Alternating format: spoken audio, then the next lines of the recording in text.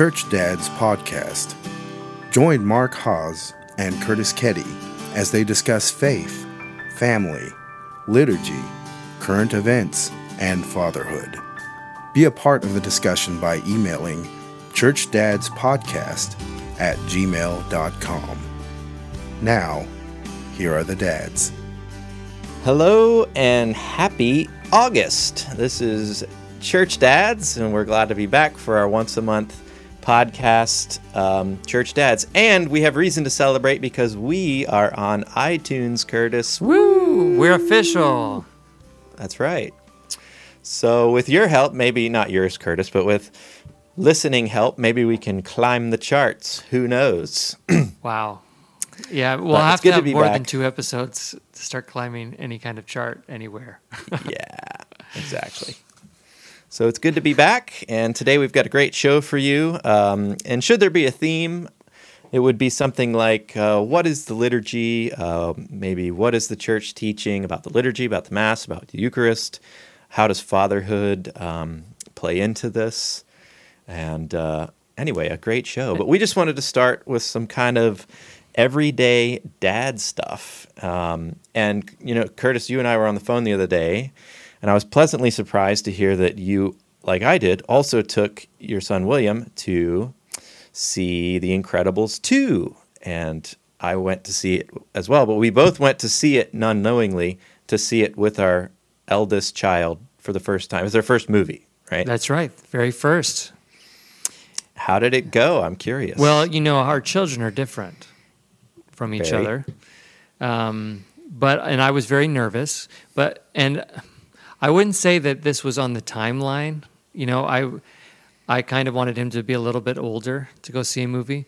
But, you know, growing up for me, movies were super important in terms of my relationship with my dad and my brother and my mom. You know, we just went to movies a lot. We watched the Oscars like it was Christmas. You know, movies were amazing. And so going to see a movie with my dad was like a real bonding experience.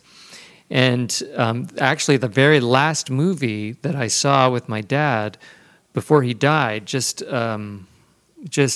less than a month before he died, we were in Singapore celebrating a Christmas holiday with him, and we went and saw The Incredibles. It was in the movies at the time, just come out. So that's the last movie I ever saw with my dad. So The Incredibles has always held like a sort of special spot in my heart. And so when The Incredibles 2 came out, I thought, wouldn't it be cool if the first movie I saw with my son was the sequel to the last movie I saw with my dad? So, you know, so I thought I'd stretch my comfort zone and actually take William to see a movie. And I was super excited, probably more excited than he was.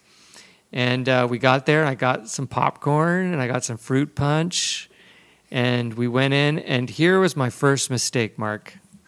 We went to a morning screening on a Saturday.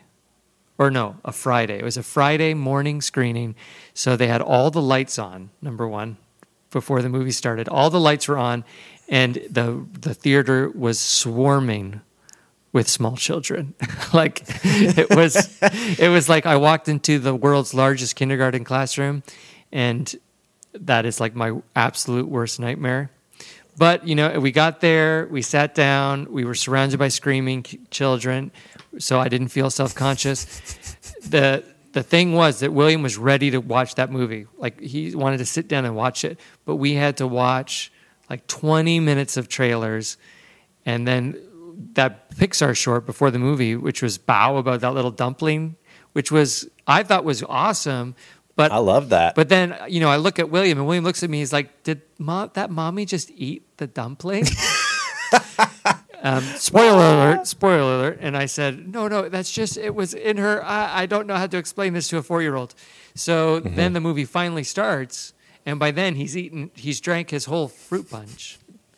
And we made it about an hour into the movie, and he was just squirmy, and, you know, I said, "Are you okay?" And he's like, "This is not fun. I want to go home." And like sort of the inside of me sort of is crushed and falls apart. And I'm like, okay, no, we can go. So we leave the movie early, a cardinal sin. in my household growing up. We leave unless it was like The Bodyguard with Kevin Costner. There was some offensive things in that movie, and my family had to leave early. Anyway, so I take William out, and I say, "Do you need to go to the bathroom?" And he's like, "No, wait, I'll wait till I get home." And I'm like, "Okay." We get in the car. About 3 minutes in the car, he's like, "I really have to go to the bathroom." And so I broke the law and sped like a demon all the way home and got there. He went to the bathroom, went to play, and really what he wanted was to be able to pause the movie and go back to it, but so he went and just back down to the basement to play with Caleb, his brother, and I went to the room and cried myself to sleep. That was my experience. What was your experience, Mark? Oh my gosh. I feel bad now then. I feel bad just saying, well, we went and we watched the movie and we ate our popcorn and our soda and we went and got frozen yogurt afterward, and that was our evening. That's nice. Oh, it was an evening also. So that's yeah, nice. It was in the evening. Yeah, well, it was an early, 5 o'clock movie. Maybe you could tell our listeners how long it took for Julian to sleep through the night as an infant. When was the first night he slept through the night? I don't know. He was probably less than a month in. Oh, interesting. Ours was 18 months in. All right. Well, all three of ours were the same. So I don't like to say that because new parents might be listening. And well, maybe they need that hope, though. They need the hope of a sleeping child. No. I find that you need to know that the Hosses are out there so that you have someplace to channel all of your rage and envy. There is a family out there whose children are perfect and sleep at the drop of a hat. I remember Mark once told me that his little 1-year-old Julian who would actually come and say, "Can you put me to bed, Daddy? I want to go to bed." And he would basically like have his eyes shut before you even put him in the crib. Meanwhile, I'm like wrestling my children, and William wouldn't even sleep in the crib. He wanted to sleep on like a mattress on the ground, like in squalor, like some sort of a squatter. But the important thing for both of us was, I think I can speak for you, Mark, was that time spent with our kids. Like there's this importance in doing something with them, not just putting them in front of a TV to watch something, but actually going and the whole experience of doing something with the kid was what was important. Yes, exactly. And that reminds me, I have a story for you. Okay. So I go out to mow my grass about a month ago, and it happens the way it always does. I go out, I get ready, I put on my dirty shoes, get ready to go. I walk out the door to mow the grass, and the same thing happens. Julian follows me. This is our oldest, 4-year-old Julian. He follows me out to mow the grass. And so I go get my lawnmower, and he goes to get his lawnmower. His mother and I got him, one of these little Fisher-Price lawnmowers. Okay. And he just loves it. He loves, quote, mowing the grass. And so I take my lawnmower, I rev it up. I'm sorry, first I put gas in it. And so he puts the gas in his mower, the little plastic gas tanky thing he has. I rev up the mower with the cord. He revs up his mower with his little cord that makes noise. I start mowing the grass in lines, and in about 10 feet parallel to me, he's mowing the grass in lines too. And then, it's everything he does. It's kind of adorable. Everything he does is exactly how I do it.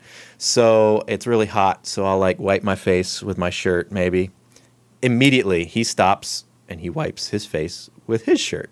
Like he doesn't ask about it. He doesn't say, "Daddy, why are you doing that?" He just does it. He's like watching me, and he does the exact same thing. And so you've never taught him. You've never taught him how to do this. No. And so I didn't really think much about it other than, it's pretty adorable. So I keep mowing the grass, and people are kind of smiling as they're driving past, and they see this little boy mowing the grass. And then as I'm mowing, and he's still going. It takes me about an hour, but he just constantly keeps doing it. Wow. And so I start to think about a little bit deeper about it. I'm like, this is discipleship. My son is displaying really what discipleship is. He just wants to model his dad, He doesn't ask why a lot of times. He just sees what I'm doing, and he's trying to do it exactly. And he of course, I'm mowing the grass quite literally. He is not really accomplishing much physically, at least what we can see. He's not accomplishing much by way of the grass, other than maybe creating some lines in it that don't look so great. But, and I just thought that is like the perfect model of discipleship, is just my son trying to emulate what I am doing in mowing the grass. And it's so interesting because it's like an automatic impulse for your kid, Julian. He's imitating you in particular. He's not imitating somebody else. He's imitating you, which means that this impulse is coming out from a place of love for his dad. That he's not asking you, how do you do it? He's just following you and doing what you do because he wants to be like you. It's really, you're right, Mark. It's deep. That's deep stuff. Mm-hmm. I know. That explains why William, gets angry a lot. No, just kidding.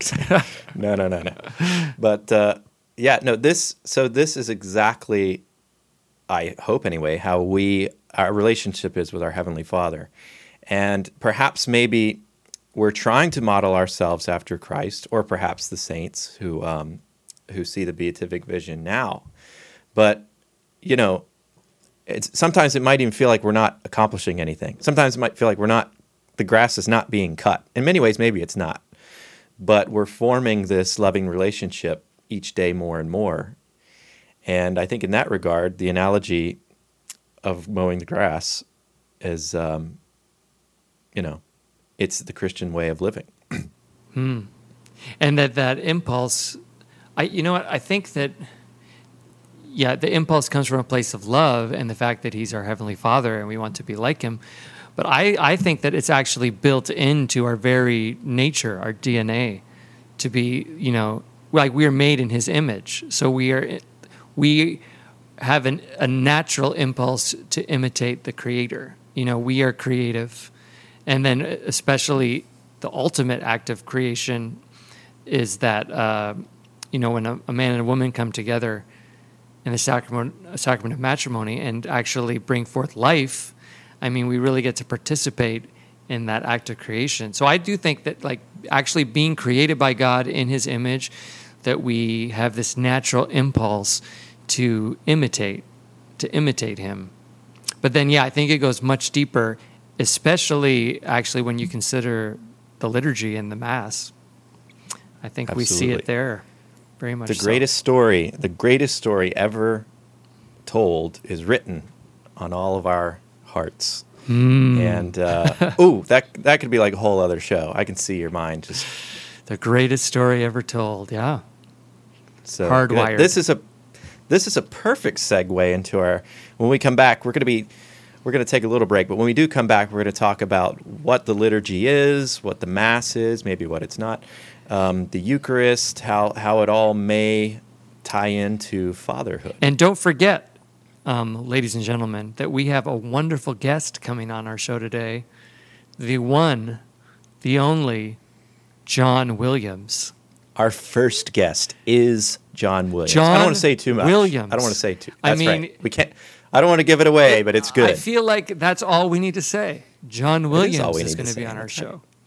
Dun, dun, dun, dun, dun, dun. Okay, good. So when we come back, we're going to talk more Church Dad stuff. It's good to have you all. Stick with us. We'll be back. Join the show discussion. Email the dads at churchdads.podcast@gmail.com. Follow the dads at facebook.com/churchdadspodcast. Be a part of a revolution to empower the Christian family. This is the Church Dads Podcast. Okay, welcome back to Church Dads. We're glad to have you. We are now on iTunes and SoundCloud and Facebook, and you can email us any comments or questions at churchdadspodcast@gmail.com. So we move on with the show, but before we do, I've got an interesting question for you, Curtis. Are you a go left or go right kind of a person? No wrong answer, just... Well, what context are we talking about? Are we talking about line dancing? Are we talking about, I don't know, which watermelon I slice with my katana first. Like, what are we talking about here? Okay, all right. I'll give you some context. Okay, so you're praying your rosary. Oh. You get through the crucifix. You get through the first 3 beads. You get to the first decade. Okay, and you start it. You do your Our Father. I think anyway, you've got a choice here. Do you go left or do you go right? I guess I go right. Well, you're probably right because every instruction I've ever read says go right. I go But I don't right. know. R-I-T-E. No. I've always gone left. I don't know why that is. It just feels right. I'm not left-handed. There is no right or wrong. In fact, you don't even need to pray the rosary to be faithful I know. Catholic. Nope. That's right. The rosary is just there to help you in your prayer life, and you can pray it however you like. Exactly. Not exclusive to Catholics either. So if you're interested in the rosary, it's a lovely prayer. But the reason I asked this question is because I have this rosary that I love. It is fantastic. And since this is like a manly dad show, you might say, Yeah. I just have to like give these people a shout out. They didn't pay me to say this. We don't know each other. But check out Rugged Rosaries. Love those check out guys. Rugged Rosaries. I have if one. you are, yeah. I mean, women too. But if you're a dude and you want a dude rosary, because the rosary is a weapon, okay? Right, Curtis? The rosary is a weapon. Yes, prayer is a weapon. And that's right. Prayer is a weapon. And so if you want a manly, I just went to war kind of a rosary, check out Rugged Rosaries. They make these rosaries. They're out of like military grade, like climbing. Yeah, paracord. Yeah. And they're just like, I always want a rosary that I can feel like I'm holding. Like, I don't know how to say, that I can get tactile with. You know what I'm saying? And I got a decade rosary. So like it actually is like something I can tuck in my back pocket and doesn't get tangled up. Now, I want to point out that the word rosary actually, comes from the idea of roses or flowers. So each prayer that you pray is like a flower, like a rose that you're offering to God, which,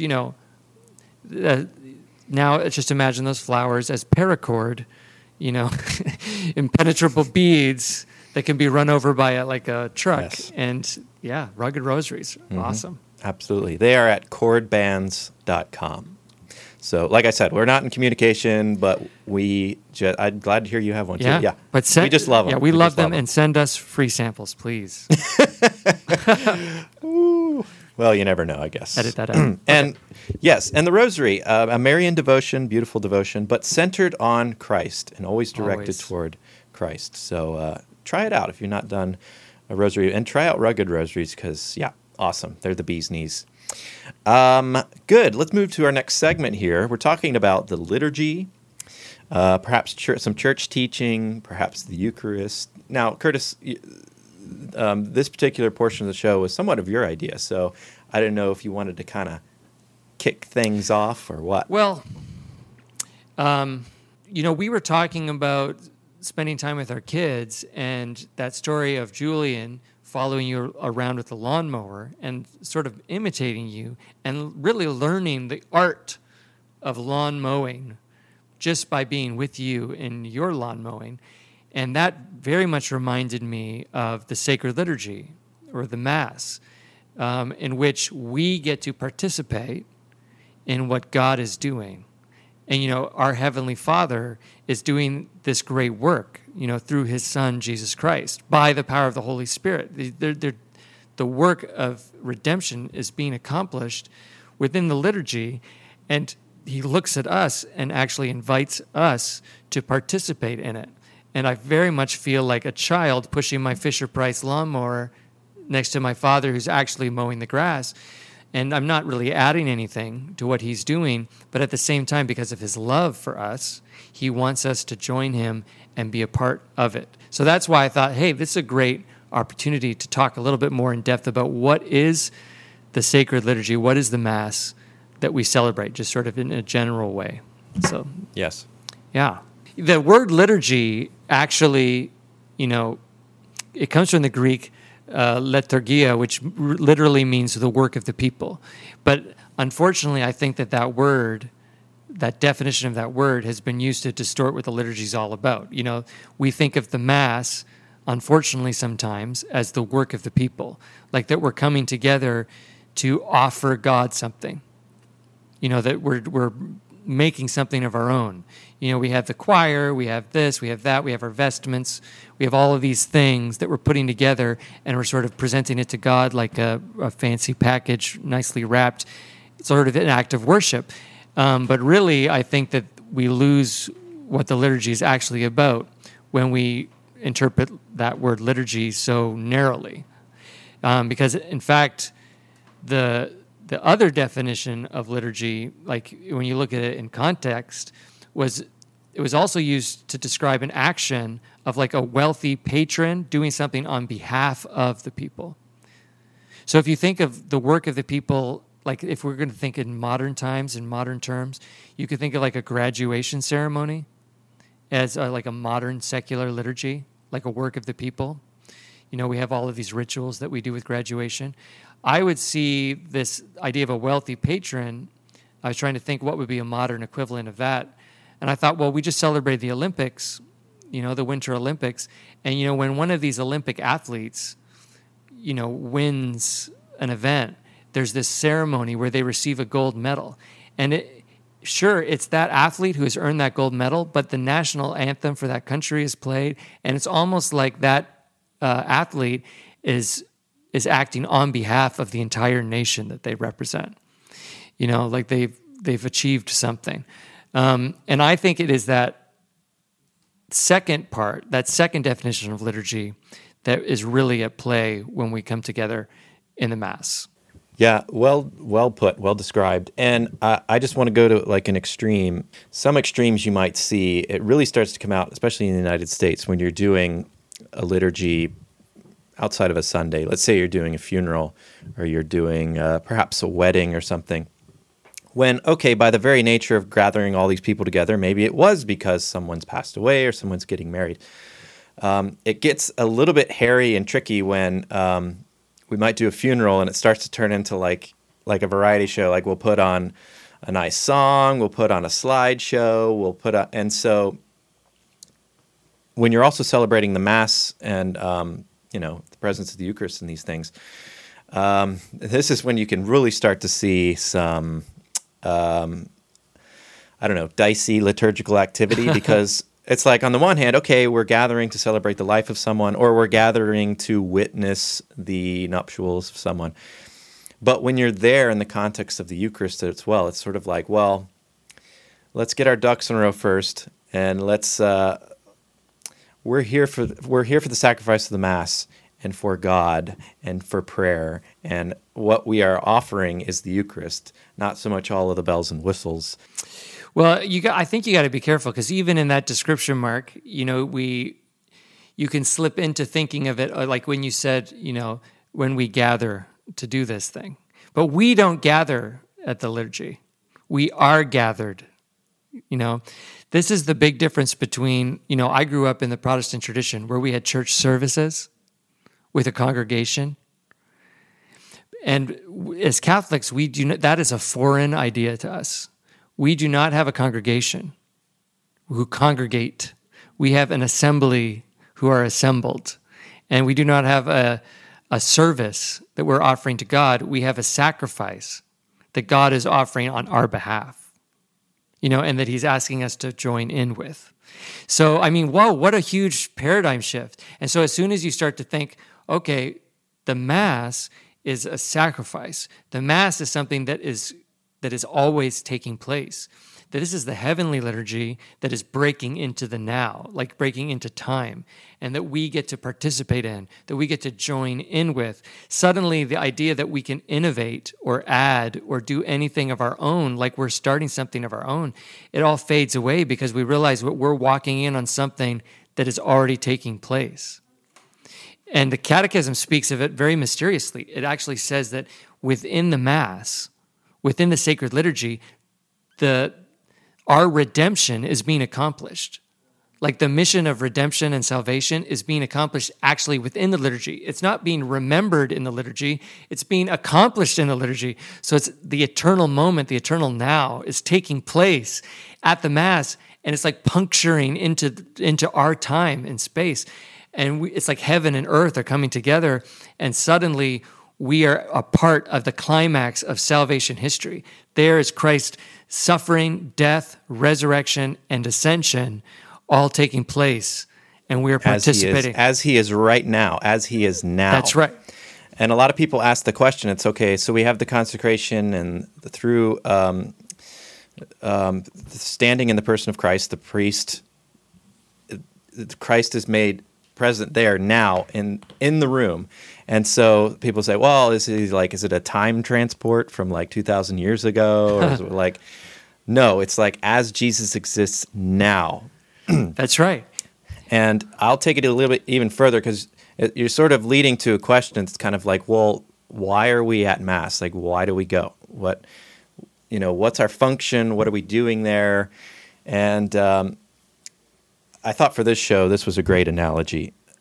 Father Mike Schmitz does this great analogy, kind of directed toward men, but for anyone, this is fine. But this is kind of a manly analogy, and play with me here for a second. Okay. So he's talking about like a sporting event, okay, like a football game or something. Okay. And he's like, okay, so the misconception, I think, in our minds is that when we, the assembly, go to Mass, maybe a lot of people might think that we're the fans, that we're watching something, which isn't true. So the misconception for, I think, a lot of people is the field, the football field, it's the altar. The priests, they're the players. We watch the priests. The assembly, they're the fans. Okay, but this is a misconception because the reality is when we walk into the doors of the worship space, of the main church space, we are on the field. We're all on the playing field. And so, would you rather watch the priest pray or would you rather pray with the priest? Would you rather watch a baptism or would you rather be a part of it by renewing your own baptismal promises, maybe just before? Would you rather watch the musicians sing or would you rather sing with the musicians? So we're all on the playing field. We're all on the playing field. Mm-hmm. So, and we are all called to a priestly nation at our baptism. So yes. While we're not all there offering the sacrifice in persona Christi, we are all there offering sacrifice as people called to a priestly nation. That's no matter right. who you are, by nature of your baptism. So we're all on the playing field, I think, was the really great analogy that Father Mike used. Absolutely. And just like Julian with his lawnmower, we are called to truly participate, and by participating, we actually are conformed into the image of the Son. Like the liturgy, the sacred liturgy is directed to the Father. We pray with the words of Christ, the Son, to the Father. Through the Holy Spirit, we do this. And the idea that we are a priestly people, priests offer sacrifices. And what does St. Paul say that we are called to offer? Ourselves, as a living sacrifice. And so Christ is there offering himself eternally as a sacrifice. And that we see that in the book of Revelation. Jesus stands as a lamb slain and yet alive, showing his wounds, interceding for the church as a great high priest. And he invites us to join our sacrifice of ourselves with him, to pick up our cross and participate in, that sacrifice. We do not go to Mass or come to church to get something. We go to give everything. And I think that's a huge paradigm shift. When I was growing up, it was so tempting to just like sort of church hop, looking for the music I liked, looking for the sermons and homilies that spoke to me or that I agreed with or that challenged me that I really liked. The thing that really struck me about the sacred liturgy when I first sort of encountered it and was transformed by it was that this is not about what I'm getting out of the Mass. This is not about, wow, I go to that church because it really, quote unquote, feeds my soul or whatever. No, I go to Mass to give my whole life, to offer myself along with Christ in this sacrifice for the redemption of the entire cosmos. That's why it's like the most important thing that we will ever be invited to do. And make no mistake, Mass is a response by us to an invitation to join in Christ's work. So it's no wonder that the church takes it so seriously that for me to just skip Mass, I don't want to go 1 week, that is a mortal rupture of my relationship with God, because that's the Father reaching out in love and saying, I want you to join me in my work of redeeming the entire universe. And we going, well, I want to sleep in tonight instead, like I don't have time for that.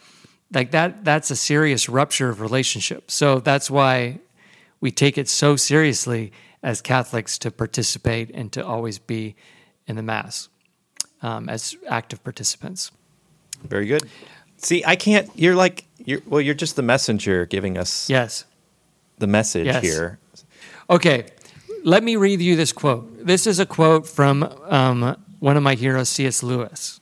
This is from Mere Christianity. And I always think about this when I go to the Mass, and I think about this when I'm trying to live the liturgy in my regular life, like live out that self-sacrifice, that self-emptying, cross-shaped life. So this is from Mere Christianity in a section called, Is Christianity Hard or Easy? And this is what he says, quote, Christ says, give me all. I don't want so much of your time and so much of your money and so much of your work. I want you. I have not come to torment your natural self, but to kill it. No half measures are any good. I don't want to cut off a branch here and a branch there. I want to have the whole tree down. I don't want to drill the tooth or crown it or stop it, but to have it out. Hand over the natural self. All the desires which you think innocent as well as the ones you think wicked, the whole outfit. I will give you a new self instead. In fact, I will give you myself. My own will shall become yours. End quote. And for me, that is what the liturgy is about. We give up everything. We join ourselves to Christ, who offers himself as a sacrifice. And in doing so, we are conformed to him. We become like him. And when we receive the Eucharist, the greatest transformation, the greatest miracle is not that the bread and wine, change into the body, blood, soul, and divinity of Christ. No, the greatest miracle is that when we receive the Eucharist, we are transformed into the body of Christ. Yes, we are little tabernacles. It's incredible. So I mean that's why I wanted to talk about it, because that spending time with our children as they learn just by being with us what it means to be, Mark, or what it means to be Curtis, what it means to be their dads. That's such a fallen, broken shadow of what's taking place in the liturgy, where we, by participating in God's work, we actually become more like Christ, more like him.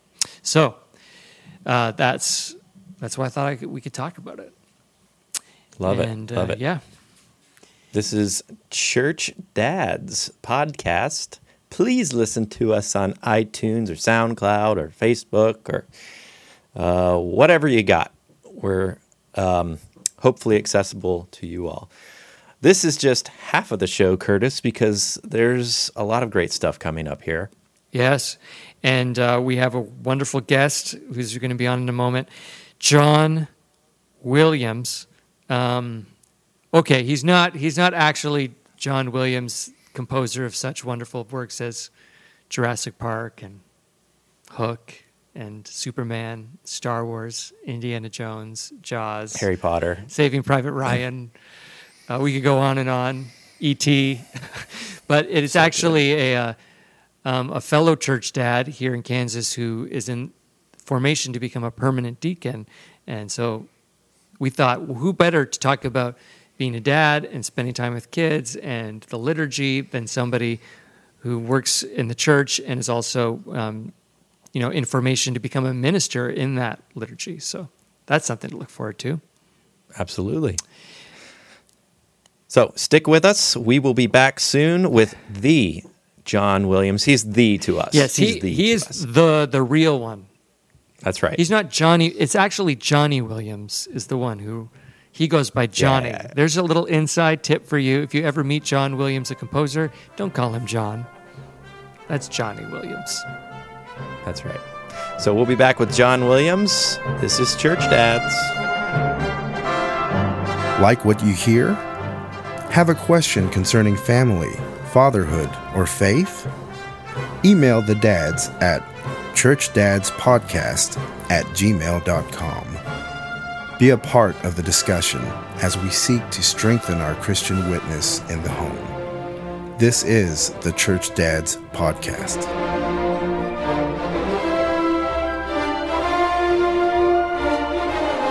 So welcome back to Church Dads. We are joined now, graciously, by John Williams, who is a church dad himself of many sorts. He is a couple years into diaconate formation. He is the director of adult faith formation of sorts, of Queen of the Holy Rosary Catholic Church in Wea, Kansas. And he has 4, God bless him, daughters. You're going straight to heaven, my friend. Welcome, John. How are you doing? I am fantastic. Thank you so much for having me. And yes, I do hope I get to go straight to heaven because there's a lot of ponytails involved in those girls. Now, what are the ages of your girls? Youngest to oldest, 3, 6, 10, and 15, all with birthdays to come. So we have a sweet 16 coming. Wow. Yeah, I have 2 daughters. Curtis, you have 1 lovely goddaughter of mine. 4 daughters. That's amazing. What is it like to be the dad of, well, just being a dad in general, but maybe you can speak to these dads who have daughters. The only guy in the house. Yeah. This is right. So I'm the only guy, and I would add that more recently, we were gifted the honor of being a godparents to yet another daughter. So in sorts, that's number 5. What is it like? I tell people all the time, being a girl dad is like having a musical in your living room every night. They sing, they play, they want to do all that stuff, and it's actually a lot of fun. And we get to goof off and play around. And it's the only really, really hard thing about it is dating your daughter, because that's 4 daughters to date plus my wife per month. And that can run short and that can be tight, so we have to be crafty with that. That's been difficult. So what do you mean by dating your daughter? So in dating the daughter, the goal would be to give them a witness of how they should be treated.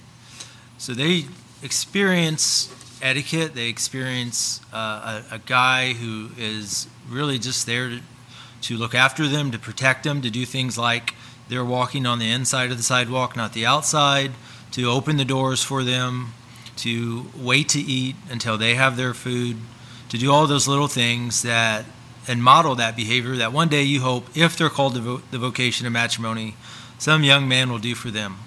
So you're calling it dating your daughter, but you guys actually go on a date and call it that? Yeah, we've been on dates. I've been to restaurants, I've daddy-daughter dances and various things. But wherever we go, opening doors and those little subtleties, those keys to etiquette that sometimes are missed, or someone says, well, they can open their own doors. I say, well, I know they can. They're very, they're very strong, but that's not the point. Because they're worthy and they're God's creation, and I want to do this for them, and they deserve it. Right. We're talking today about, how important it is for fathers to spend time with their children, and just parents in general to spend time with their children, because, that participation in the life of a parent forms them more than even words could form them, because they're watching by example, they're getting to participate. So, beyond just showing them what it means to be taken care of, and really treated well by a man, why do you think it's important for you to even make time to spend with your daughters on a regular basis? Well, I think time's the most valuable thing we have. I mean, money will come and go, health will come and go, but time really just goes. It's 1 second to the next, and the old adage, the cliche is, the kids grow up fast. It's probably the most true cliche I've ever heard, and the one I hate the most too, because they really do. With my oldest she's going to be a junior this year, and it was like yesterday, I was taking her to preschool with a comb in hand because I didn't know how to comb her hair and make ponytails. And now she's going to be a junior. She has her own car. She's kind of moving up in the world, talking college. And the reality of her leaving our home is pretty imminent. So taking that time and using it wisely is essential, because it's going to run out. And you're going to have either witnessed to them, the values of Christianity, you're going to, and thus have spoken loudly to them, or you're going to not have done that. And you don't get a redo. It doesn't come back. So time can be a wonderful gift if used right. God gives us 24 hours a day to do our best, and one day at a time. But those seconds and those minutes really add up, and nothing can be more true than when they start high school.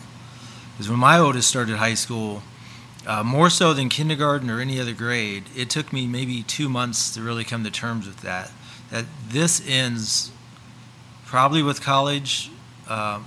This ends with her leaving us, and that reality set in pretty much the hardest with the start of high school. And time actually became a lot more precious. So even that experience, it's one of those things. I wish I would have known more about that before then, because in a parochial setting, they're kindergarten through 8th grade, you feel like you have a lot of time. And then they hit high school, and you're like, this is going to go so fast. Where did time go? And we have to be conscious of that and conscious of what we're doing day to day. So right now, as Mark has mentioned a couple times, you are in the formation process of discerning to be a permanent deacon in the church. So I have a twofold question for you. One is, how has that discernment been for you? Like, how did you even get to the place where you were thinking, this might be something I want to discern? But two, like being a dad is so crazy. At least in my experience, like it's just so crazy. Like there's just tons of stuff going on all the time. So, how did you get to the place where you were discerning the diaconate at all? Got it. So the discernment came on a trip. I was a surveillance officer checking on kids on house arrest, actually, in Baldwin City. I know the exact spot I was when Archbishop Naumann was talking about the permanent diaconate.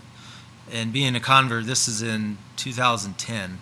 So being a convert to the faith, I came in 2008, 2010. I have never seen a deacon in my life. I don't know what a deacon is. I hear this radio show. I pull over because the radio is going to cut out. I just know it does. I've been here before, and I really want to hear this. And I listened to the show. It was, probably caught 20 minutes of it. He's talking about a deacon, what a deacon is, the whole scenario, brand new to me. And I thought, wow, that's really impressive. That sounds awesome. I have no frame of reference for that. Go home, ask my wife, Tessa, I say, what is a deacon? She says, you'd be a very good deacon. I say, great, but what is it? He says, it's the guy that does benediction on Tuesday nights at the church. Oh, okay. Well, what's benediction? And so we're starting from bottom floor. We're just starting to build this vision for what this is. Whatever it was, I knew that I was really interested. Now it's been 7 years since you listened to that radio station, or thereabout, on the deacon. So how would you define a deacon now? 7 years later, what is a deacon? Oh, buddy, that's a big question. I would say a deacon as deacons, we're going to be ordained into the person of Christ as servant. I think Deacon Dan Peterson put it so well our first year. He says the point of formation, especially for you, since we're all married in this cohort, is for your heart to grow and grow big enough that it can contain within it both your vocation to matrimony and your call to holy orders. And so a deacon is going to be someone who's has the heart of Jesus and shares that with others. Does that answer the question? Yeah.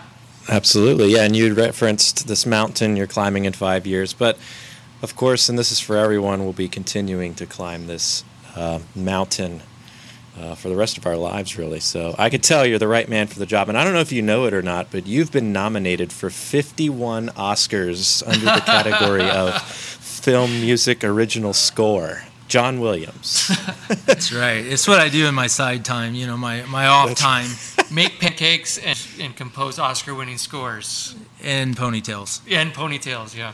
Now, earlier we were talking about the Mass and how the Mass relates to being a father and spending time with your kids. And as a deacon, I know one of your roles is to be a minister at the Mass, you know. And so you're doing a lot of studying of the Mass, and I know you have a great appreciation for the liturgy of the Church. Where do you see the fatherhood of God revealed in the Mass? Sure. So when we see the Mass, we come, and the way I've kind of situated it in my mind is within the liturgy, you know, God speaks in the readings to us. We respond in these psalms. God speaks to us in this gospel. And ultimately, he comes to us in the Eucharist. So we have direction, we have guidance, we have this, you know, the Bible as a love letter, one way I would say it. But yet he comes to us. And as far as fathers go, how appropriate is this with our children, where we speak, but we also listen. They listen. There's a dialogue. There's a conversation. But ultimately, there's an encounter. And those are important elements of any human life, but especially as fathers. As we know in our society, we see, you know, we hear about this lack of fatherhood, this lack of participation. But is that not just a great answer? We not only need to speak to our children in dialogue and be willing to listen to them, but we need to be encountering them. It's kind of the point of a daddy-daughter date, or even driving lessons with my oldest child, Angelina. That's very nerve-wracking, but what trust I'm showing her by sitting in that seat with her. And so God, you know, who humbles himself in the Eucharist, that he may come to us. He doesn't want to just superficially be on the outside. He wants us to consume him because he wants to be within us. How intimate is that? And so this dialogue and this conversation, I've grown to really, especially in the last few years of formation, appreciate and look for God's voice in the Mass more so than before. I know he's there to such a degree that I sense his presence. I don't really care if he says anything, but when he does, it tends to be about the sweetest thing you could hear is when God speaks to you. Fantastic. We have John Williams with us, and I can already tell that the men and women of faith at Queen of the Holy Rosary are blessed to have you, and I hope your deacon formation just continues to thrive. I hope people listening may be considering being a deacon. Who knows? And so we're going to take a little breather here, but when we come back, we're going to go into it's like our question and answer period, John. So if you could stick with us, you can kind of help us with that. And we're going to go through some interesting questions we've collected from one of the presbyters. So we'll get into that and be talking with you soon. So church dads, talk to you soon.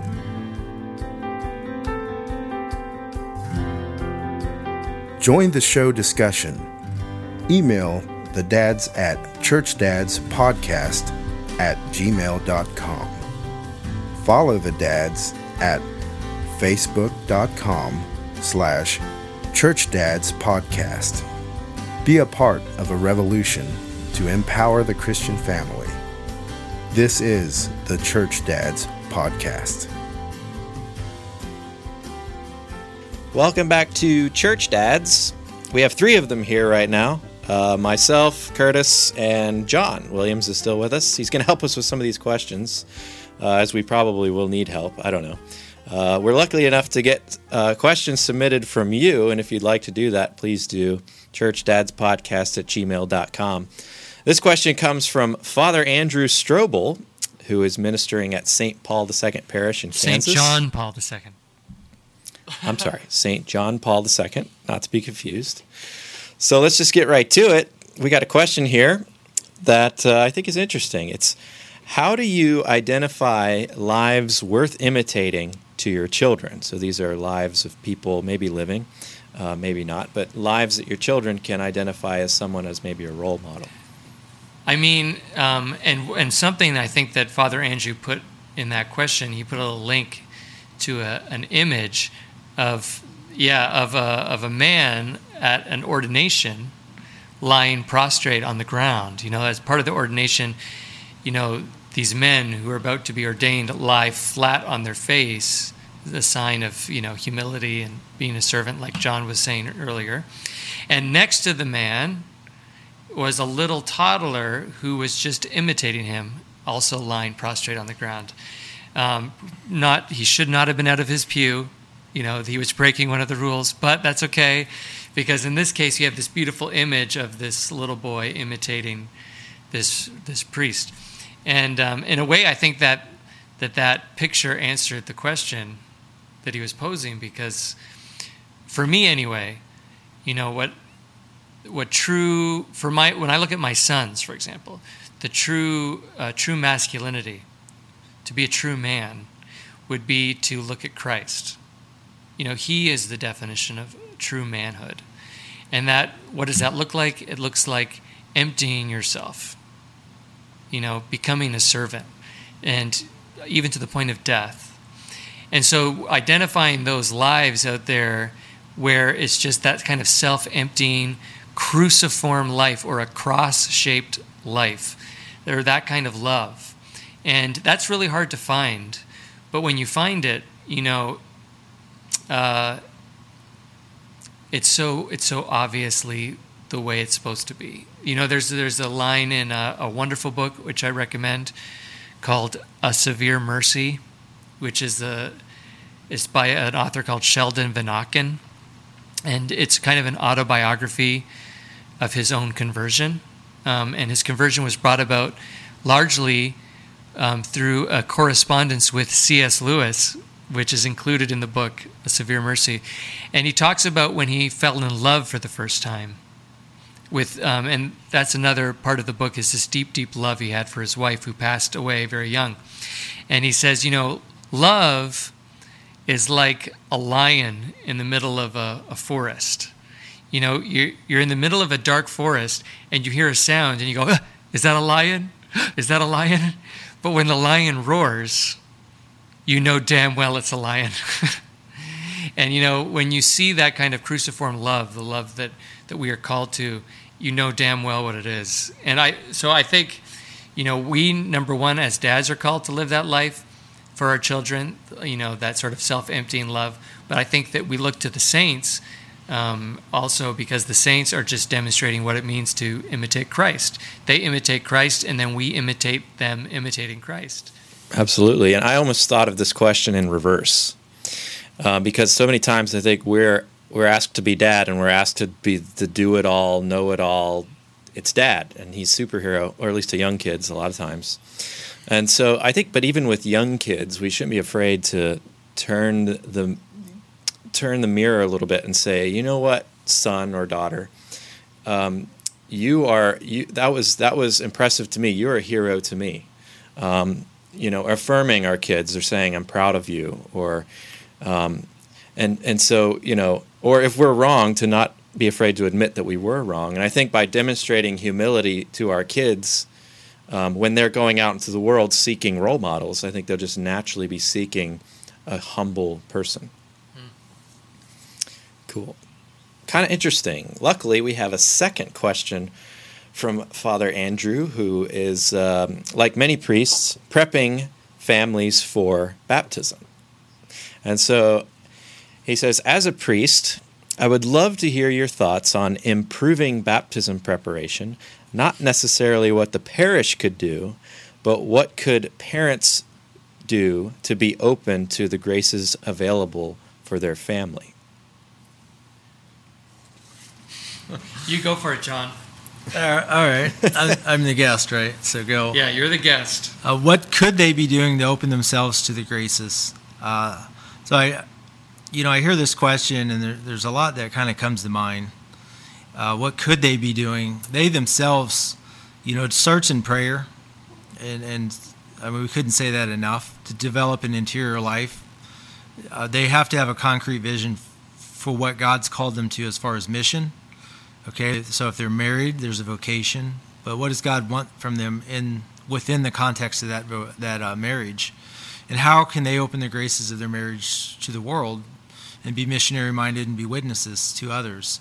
So they need to really be able to pin down that question. How, that could be through spiritual direction, which I would encourage everyone to have a spiritual director to help answer these questions. We don't have to go it alone. It's just not necessary.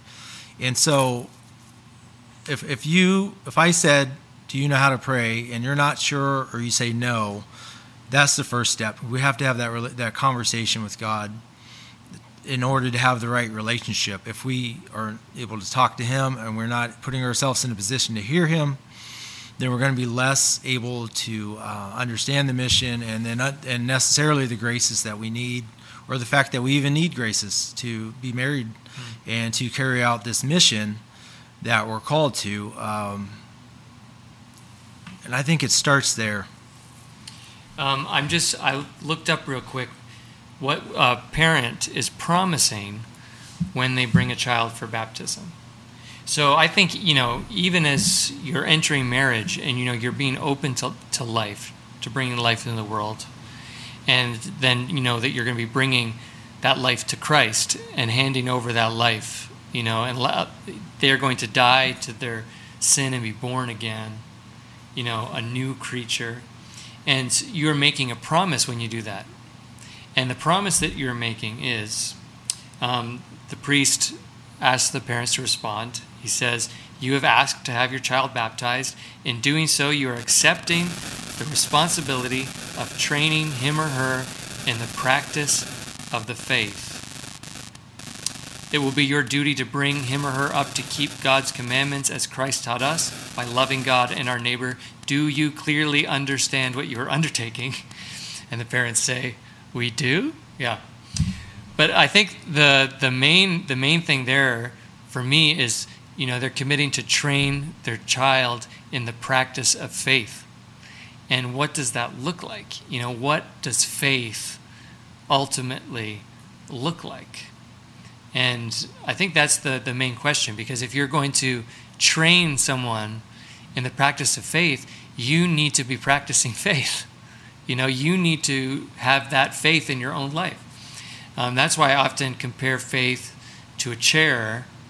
And so the analogy is, there's a chair in the middle of a room, and, I can look at the chair and I can investigate the chair and I can come up with theories that, yes, that chair looks structurally sound, and I know if I sit in the chair, it will hold my weight and all will be well. But, until I actually go over and sit in the chair, I do not have faith. I just have this sort of intellectual belief, this assent. It's like I could have a PhD in chair mechanics, but until I actually go over and sit in the chair, I've not practiced the faith. And to take the analogy even further, now imagine if the chair is like rickety and weak-looking, or even worse, invisible, you can't see it at all. In order for me to even know that the chair is there and that I must sit in it, I need to see someone else sit in the chair. Like, that needs to be demonstrated to me. And so faith is a gift, because faith is something that is truly given to us. It's demonstrated for us in a very real way. And to take it even one step further, I think our faith, is traced back to Christ himself. And it wasn't a chair that he sat in, it was a cross that he picked up. And so he looks at us and he says, now pick up your cross and follow me to suffering, humiliation, and death. And if you do that, you will experience life and eternal peace and joy. I mean, that is the ultimate act of faith. It's like we will follow you even with a cross on our backs. So if we are wanting to bring our children for baptism, the truest preparation for that would be to pick up our cross, to go to God in prayer and say, God, grant me the courage to follow.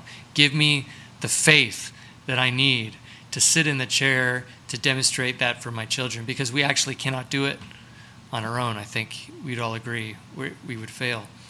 So in terms of like actual practical preparation, I think it needs to begin when you're engaged. You know, you haven't even been married yet. You need to start praying together as a couple. And then when you enter into marriage, you need to begin to live that sort of self-sacrificial life. I know it's hard, but like it's that self-sacrifice that we live out every day, that kind of self-sacrificial love that where you're totally dependent and you're resting your entire weight on that chair. That is what will train your children in the practice of faith, I think.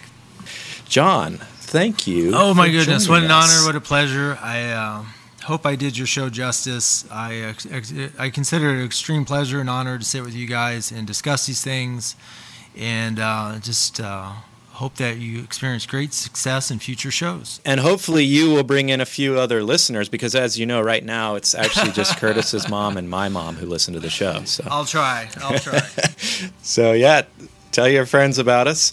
This is Church Dads, and Curtis, please take them away. Yeah, so make sure to email your questions to churchdadspodcast@gmail.com for the next show. But until then, go home and love your families.